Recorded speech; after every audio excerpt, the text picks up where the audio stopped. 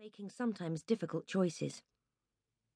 Many people end their lives surrounded by literally tons of objects they feel no affection for, and which are of no use, because they have been unable to decide what to do with them, and lack the courage either to sell them, or to give or throw them away. Such people remain anchored to the past, to their forebears, their memories, but they ignore the present and cannot envisage the future. Throwing things away requires effort. Getting rid of things is not difficult in itself, but judging what is useful and what is not can be. Letting certain objects go can be extremely difficult, but your satisfaction will be all the greater. Fear of change. Respectable men who are well-to-do want you to think just like they do. Jake Thackeray, The Scapegoat, from Thackeray's version of Georges Brassens' song La Mauvaise Réputation. Our culture finds it hard to accommodate people who choose to live frugally. They constitute a threat to the economy and to our consumer society. Such people find themselves marginalized as individuals to be viewed with fear and suspicion. People who, by choice, live modestly, eat sparingly, waste little, and never, or hardly ever, indulge in small talk, are generally thought of as mean, hypocritical, and antisocial. But to make that change is to embrace life. We are vessels, not commodities.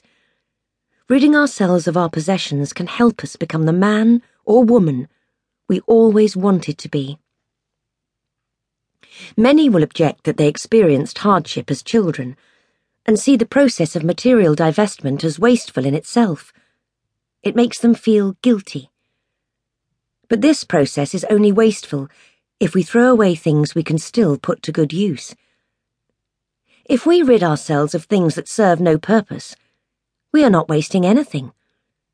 It is far more wasteful to hold on to something that's of no use to us. We waste our available space when we cram it full of things, and we waste energy trying to decorate our sitting room to match the photographs in interior magazines. We waste time tidying things up, cleaning them, hunting for them. Do memories make us happy? Objects are often said to have souls, but should our attachment to the things of the past clutter our future, or keep us trapped in the status quo? Choose the minimum. A man is rich in proportion to the number of things which he can afford to let alone. Henry David Thoreau, Walden. Economy as a way of life is a practical philosophy, because living with little improves the quality of existence. Things are not the embodiment of our inner being.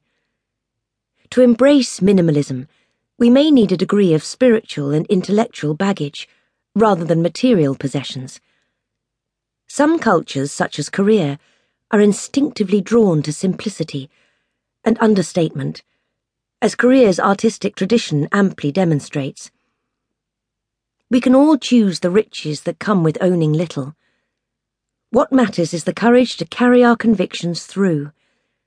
Discipline, clarity, and determination are the preconditions for a life lived with the strict minimum in clean, airy rooms. Minimalism requires an ordered lifestyle and careful attention to detail.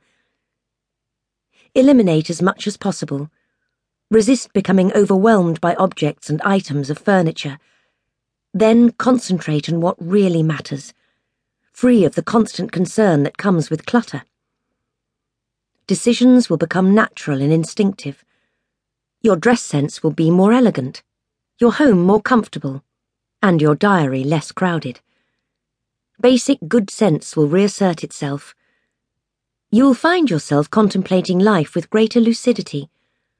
Learn to eliminate quietly, carefully, but firmly and thoroughly.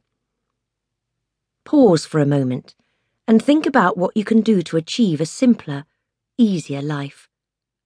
Ask yourself, what makes my life complicated?